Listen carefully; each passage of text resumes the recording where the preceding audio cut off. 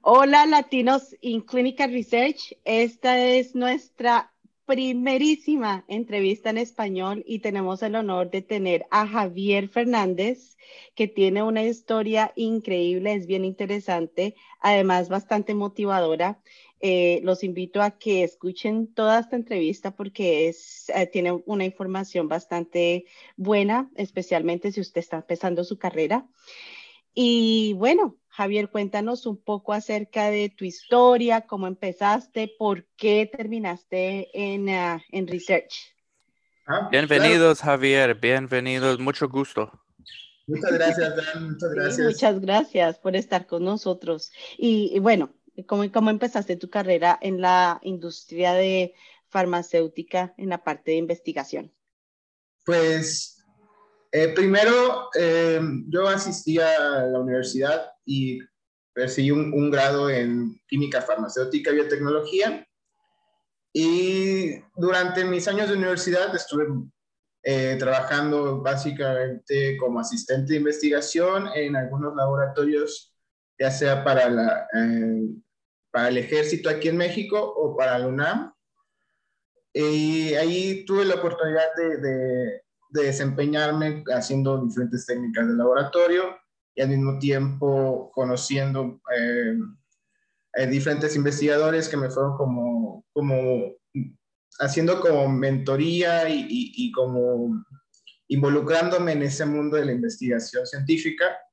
Y posteriormente, al graduarme y tras haber trabajado como asistente de investigación y posteriormente como asistente de administración de laboratorio, me graduó y en una vez que concluyo estos proyectos y en esta búsqueda por mi primer empleo fue como profesional, soy reclutada por una startup de tecnología para construir chatbots, que son estas herramientas para automatizar la colección de datos y con ello en esa ocasión estábamos haciendo como el reclutamiento de personal para grandes compañías aquí en México como Cinépolis, Oxxo, Estafeta, DHL y otras grandes marcas en diferentes industrias. Y ahí fue donde pasé como de trabajar meramente en un laboratorio haciendo diferentes técnicas como microscopías, cultivos celulares, clonación molecular, expresión de proteínas, a trabajar detrás de una computadora en un ambiente como más de oficina y al mismo tiempo a empezar a como empaparme como de conceptos como de bases de datos, de programación, de ciencia de datos, de marketing, de emprendimiento incluso, porque era una compañía muy pequeña, entonces me tocaba trabajar en el mismo cuarto con los fundadores y los de marketing, los de diseño, los desarrolladores de software, los analistas, los científicos de datos. Entonces, pues fue una experiencia muy rica en ese sentido, porque me abrió los ojos a un mundo que yo no conocía en lo absoluto, ya que mi formación en química farmacéutica y biotecnología iba muy orientada a trabajar en el laboratorio, desarrollar productos, y esto parecía como completamente nada. Otro mundo, sí, no conectado. Exacto, como que parecía no tener ninguna conexión, ¿sabes? Incluso yo recibía mucha crítica de mi familia, que decían, ¿por qué no estás en Pfizer curando el cáncer, ¿no? O así, o tratando de clonar ovejas o lo que sea que un biotecnólogo haga. O sea, y pues, eh, tras un año de trabajar ahí, decidí continuar mi formación en el área de Life Sciences o de como químico-biológicas, pero ahora me apliqué a un programa de informática para ciencias de la vida en Alemania y otro de medicina regenerativa en Viena. Entonces, un día recibo los correos, me dicen, se confirma tu asistencia para el examen en esta escuela o toma la carta, y otra me mandaba la carta de admisión, oye, por favor, mándanos tus datos y empieza tu proceso de visa. Y así decidí dejar mi trabajo y tomar lo que tenía de ahorro e irme a, ¿Y a tomaste las dos clases o solo una? apliqué a los dos programas, fui admitido en los dos, pero eso fue en 2019. Sí. Entonces, por motivos personales, ya no pude continuar en esa.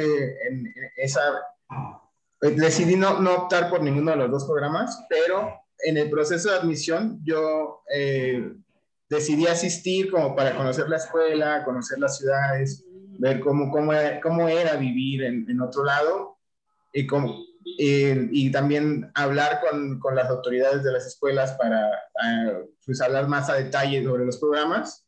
Entonces yo asistí y estuve una semana en Viena y durante ese periodo en Viena tuve la oportunidad de asistir a un lugar que se llama el Vienna Biocenter, que es un laboratorio gigantesco de investigación biotecnológica, que de hecho herramientas como el CRISPR-Cas fueron desarrolladas. Oh, wow, CRISPR. wow, your favorite one, Dan. Me gusta mucho CRISPR. Sí, Jennifer Doudna. es el favorito de Dan. Sí, tengo un libro aquí de CRISPR. Sí, entonces estos grandes lugares de investigación, pues como que en Europa son muy abiertos y puedes tomar clases de manera libre, o sea, yo podía entrar y salir del lugar, tomar clases, hubo varias como orientadas a como biosensores, machine learning, diferentes tecnologías que se trabajan en el campo. Y noté que había en esa semana un evento sobre microRNAs y decidí asistir al simposio. Ahí lo curioso de esto es que el registro para eso ya había cerrado. Entonces yo dije, no, ya me lo perdí. Entonces yo escribí a los organizadores y les dije, por el amor a la ciencia, ¿puedo asistir? Aunque sea como oyente, ¿no? Participar. Y me dice, sí, claro que sí, dame tu nombre y aquí te tengo tu registro. Y yo decía, qué increíble, ¿no? A mí me encantó bien por eso, porque el acceso a la educación es bastante como global. En otros lugares pues tienes que pagar fees o un proceso mucho más exhaustivo de admisión.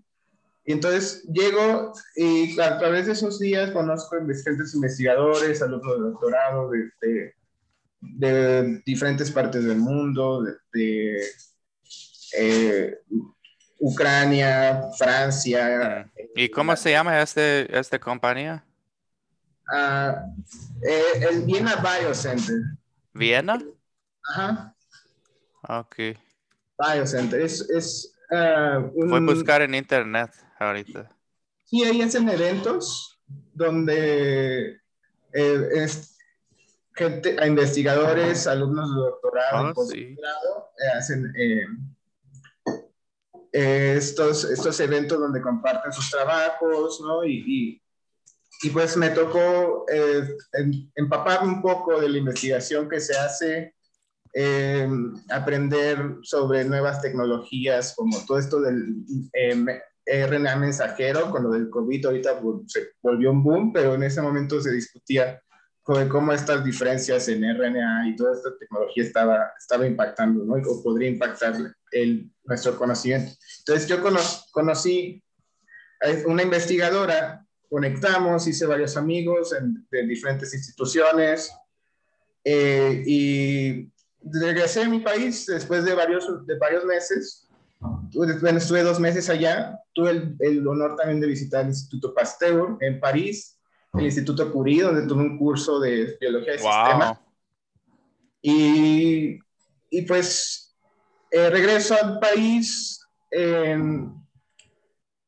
Decidí no irme a los programas, como les comenté.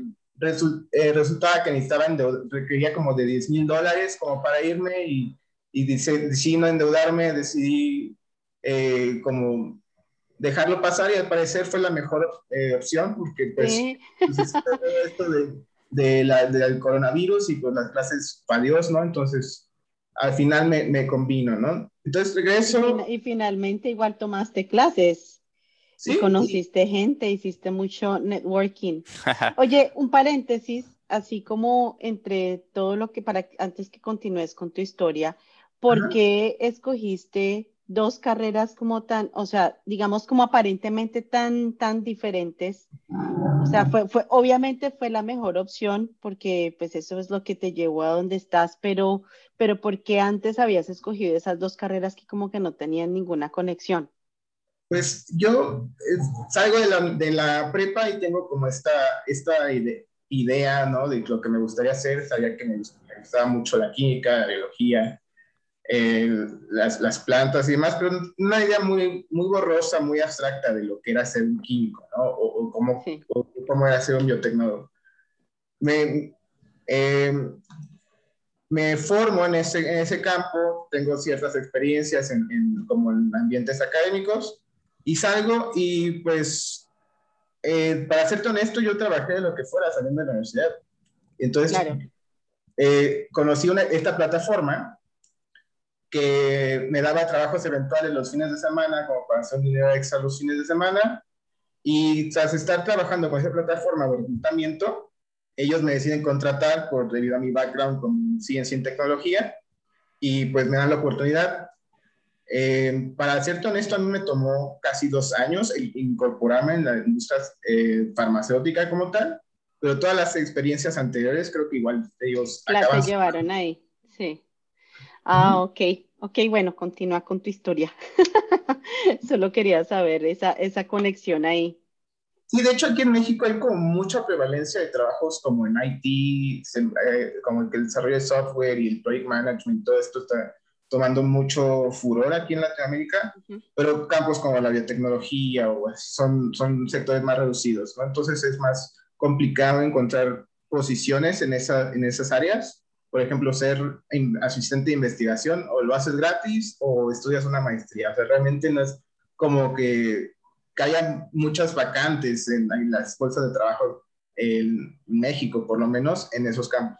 Entonces, uno se tiene que adaptar y como aprender de diferentes tecnologías y de diferentes herramientas para así, pues, adaptarse a las necesidades del mercado y así poder traer valor, ¿no? Entonces, una vez que eh, regreso, regreso sin trabajo, sin dinero, digo, qué fracaso soy, no me puedo ir a Europa. Creo que, o sea, pues incluso estaba como a dos de entrar a un call center porque realmente estaba regresé y como que fue un momento decepcionante por no poder completar esa meta, pero al mismo tiempo eh, scrolleando en mi Facebook, un día veo un post de esta amiga eh, ucraniana que era investigadora y y comenta que necesitan una persona con un background en life sciences y con gusto por trabajar con computadoras. Entonces es ahí donde como que fue Hizo como clic. match, ¿no? Es perfecto para Mágico. ti, Javier. Sí. Este soy yo, ¿no?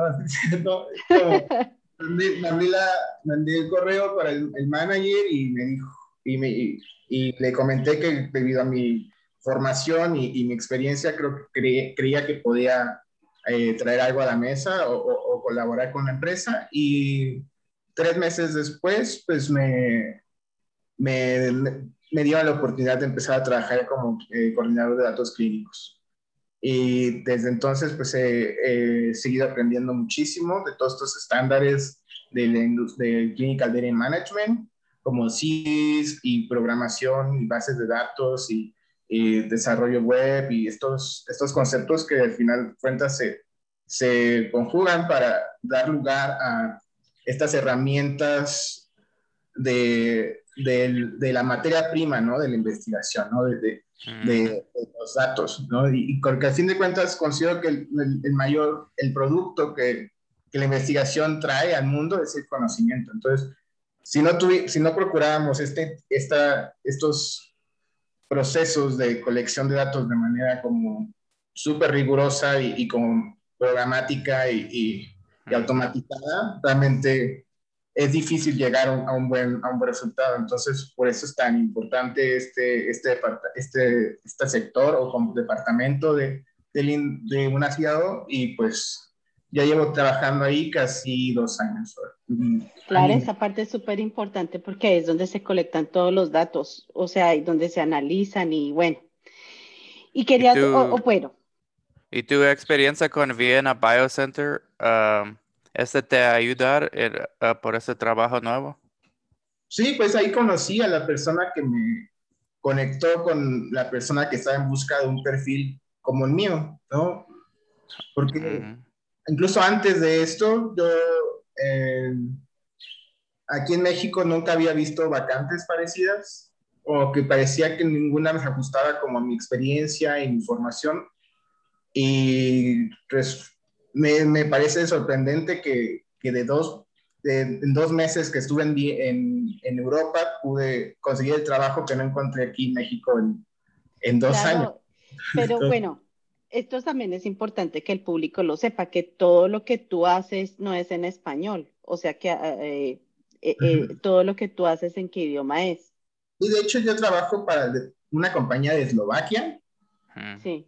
Ellos tienen departamento de Data Management en Ucrania Ujú. y yo todo lo hago en inglés, pero tengo también compañeros de Colombia, 2 Data Managers de Colombia, algunos, la mayoría son de Ucrania, aunque también trabajo con colegas en Polonia, en Austria, en Alemania. Por ejemplo, nuestro proveedor del EDC es alemán.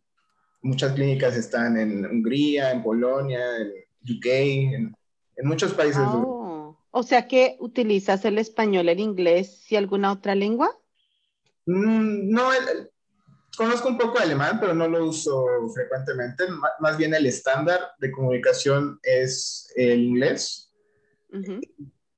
No, asistimos a los meetings y todo es en inglés. Entonces es Mm, un requerimiento, yo creo, para poder trabajar en la industria, por lo menos en Europa. No sé, claro. no sé si en Latinoamérica sea igual.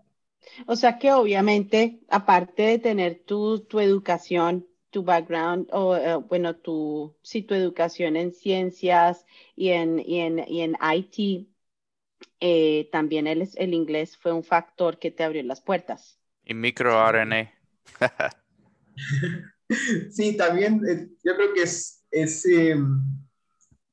crucial el saber idiomas, porque para llegar a cualquier objetivo en conjunto hay que saber comunicarnos de manera efectiva, ¿no? Para Claro. ponernos de acuerdo y designar tareas y informar progreso y demás. Entonces, es súper vital el saber inglés. E incluso en otros, si quieres trabajar, no sé, en países nórdicos, me imagino que debe ser importantísimo saber noruego el idioma local, ¿no? De la comunidad. Gracias a Dios ya no he tenido la necesidad de aprender eslovaco o ucraniano, pero pues sin duda, por ejemplo, saber ruso me ayudaría también a comunicarme con mis colegas o por lo menos entender todo eso, esas comunicaciones que quizás no comprendo debido a que están en el idioma local. Pero creo que el idioma local sirve más como para comunicarte con las autoridades regulatorias, pero como dentro de la organización todo es en inglés. Bueno, y lo otro, porque es importante, tú mencionaste en la entrevista que te hicimos en inglés, porque es importante que sea todo en inglés. Sí, que creo que incluso es un requerimiento por parte de las autoridades al momento de someter los estudios a FDA, por ejemplo, al ser una agencia americana, pues piden todos todos en ese idioma, ¿no? Entonces, como la mayoría de los medicamentos buscan someter su New Drug Application o eh, sí, su aplicación para comercializar la droga, pues obviamente tiene que estar El en... Ajá, NDI se llama esa forma, NDI. Ujú.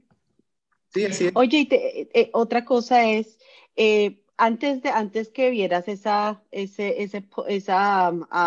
post que hizo tu amiga que habías conocido en Eslovaquia, ¿tú no habías pensado en aplicar en algunas organizaciones fuera de México o simplemente fue así como un accidente eh, No, pues sí, que de hecho sí, pasó? lo intenté en Estados Unidos bastante, como te digo, que tenía este background como de Research Assistant en Estados Unidos, buscan muchos laboratorios como Research Technicians y gente que sepa de cultivo celular o de biología molecular, mientras que aquí en México los laboratorios de eso, las clínicas y todo, de ese tipo de trabajos son más reducidos, porque México no se caracteriza por ser como un productor de propiedad intelectual, ¿no? Entonces, creo que como dice Dan, quizás los números aquí no son lo suficientemente atractivos como para financiar ese tipo de proyectos que requieren de un financiamiento mucho más grande